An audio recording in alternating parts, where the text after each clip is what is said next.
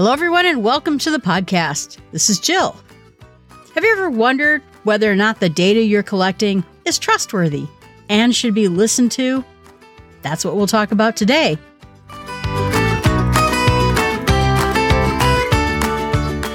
One person's data is another person's noise. Casey Cole.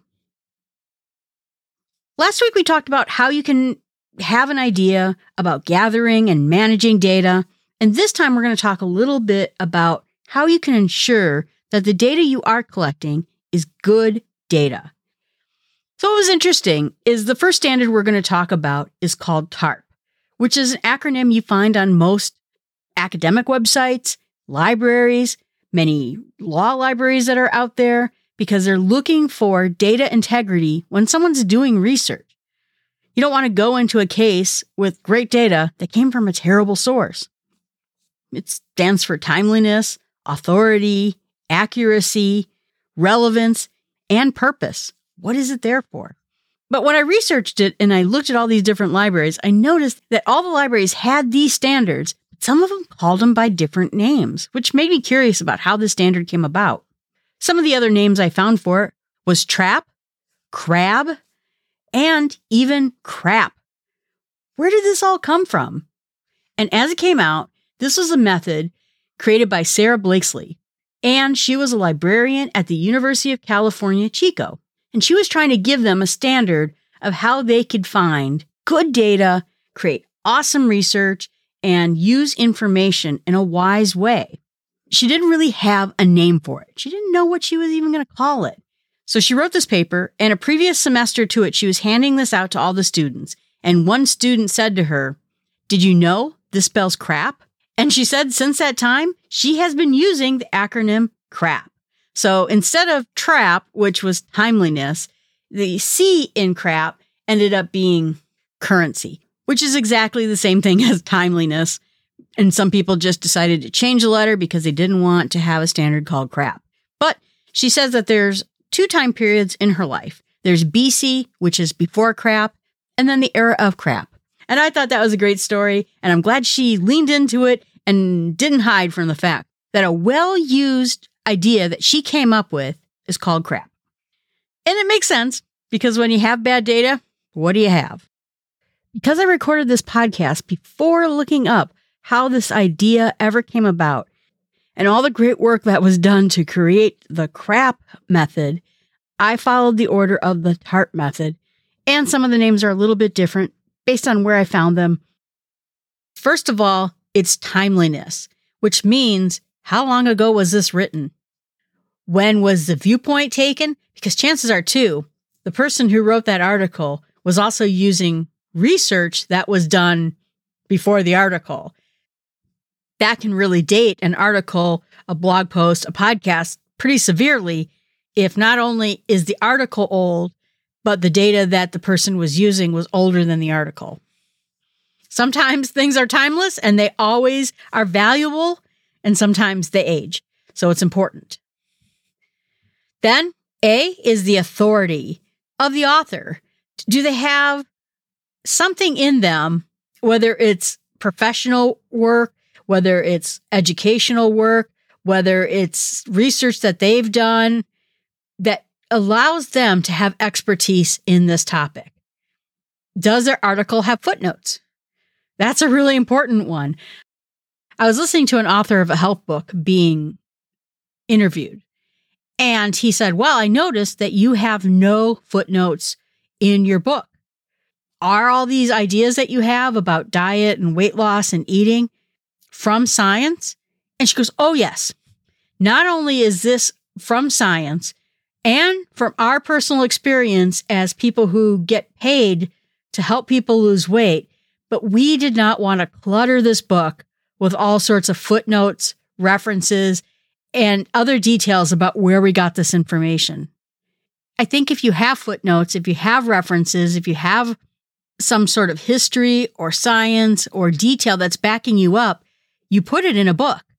You're not worried about cluttering it up, because there's ways in publishing to make it not clutter up your book. And so the second A stands for accuracy. Is the information good? Can you rely on it? Do you find it to be truthful? Does it seem to be backed up with research? It's the basic question of where's the information from? Was it peer reviewed? Was it looked at all? Was there an editor who reviewed the information? And the writing itself seems to be bias free. So accuracy is a huge part of this. All the other parts are right.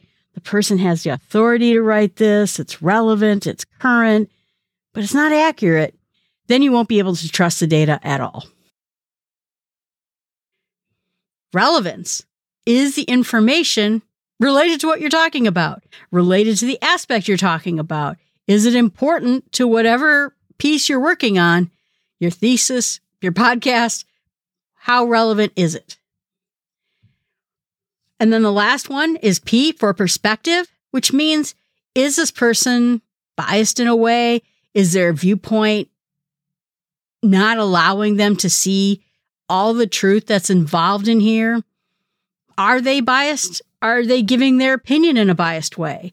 And keep in mind, too, that bias isn't always, well, I believe blah, blah, blah, and that other thing is wrong.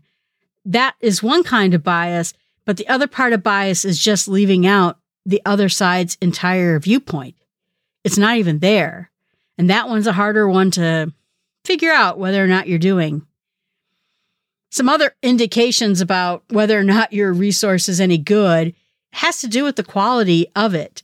If there are a lot of mistakes in it, there's data that's completely wrong. If maybe there's grammatical errors, punctuation, if someone is trying to write a blog and there's some substantial quality errors with that blog, it may be a warning sign. It may be a good way of seeing whether or not people's articles are worthwhile. Then the other question is whether or not the person is advertising. Is the person trying to get you to buy a vitamin and all they do are podcasts about how great this vitamin is? Then it may be a sign of what kind of bias they have. And then it's always important too to check maybe some of the articles that site, that person refers to see if they aren't going to another location or a place. I remember a long time ago, I was doing some research about weather apps and whether they're spying on you. And I had a particular favorite in my list of apps about weather. And I thought, these people, they're great. They really have everything together. And I went to their homepage and it really didn't have much there. And then I found out who owned them. So I went to the owner's website and it turns out they are a data marketing company. So they were taking all the data that was coming from people using this app, selling it, and then selling it to somebody else. So while the weather data was very nicely formatted, they were ransacking almost everything that you looked at in their app, including detailed location information, and using it to sell to you. And also never saying a word about it. So it was pretty deceiving, and I was pretty disappointed in this company and no longer use that weather app that used to be my favorite. Making sure you know who owns someone, who owns the website that they're doing, whether they're a credible person writing this, all important types of pieces of information that you can use. Is don't gather information that is going to become quickly old. I store a lot of data. I have everything from OneNote books to Notion databases and all sorts of other ways I collect data. The one thing I never do is I never collect data that is going to age rapidly, because I can decide, for example, that I was going to do a podcast episode about the role of serotonin and cortisol and all the other types of chemicals in our brain that affects our behavior. However, the brain science is something that is so fast changing. I never bothered to collect articles about this particular topic until I was just about to do that episode, because it's going to age. It's not going to be accurate, maybe even within 6 months. Then keeping track of what kinds of data you want to collect and which ones you will collect at the moment you're going to use the data also becomes an important tip. Who is the audience of this particular resource that you're looking at? Was it meant for fun? Was it meant for children? Was it meant for college students or PhD research?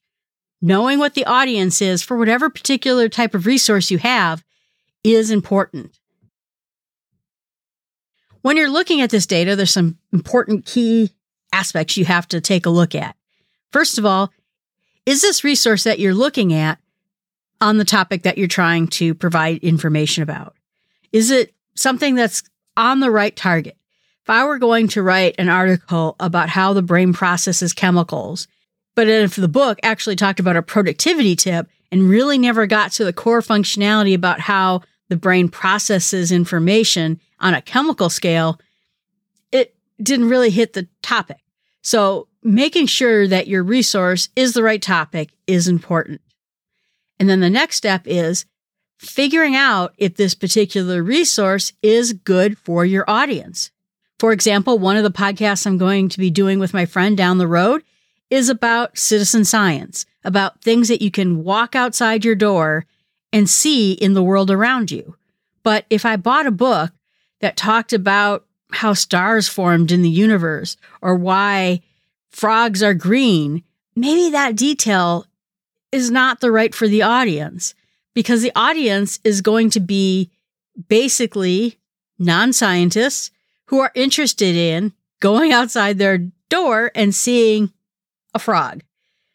Knowing the chemical interactions about how the frog became green would be outside the scope of my audience. It's not really what I'm trying to achieve. So maybe it's a great book, but it's not the right audience for the purposes I have. You also want to make sure that someone doesn't have an agenda.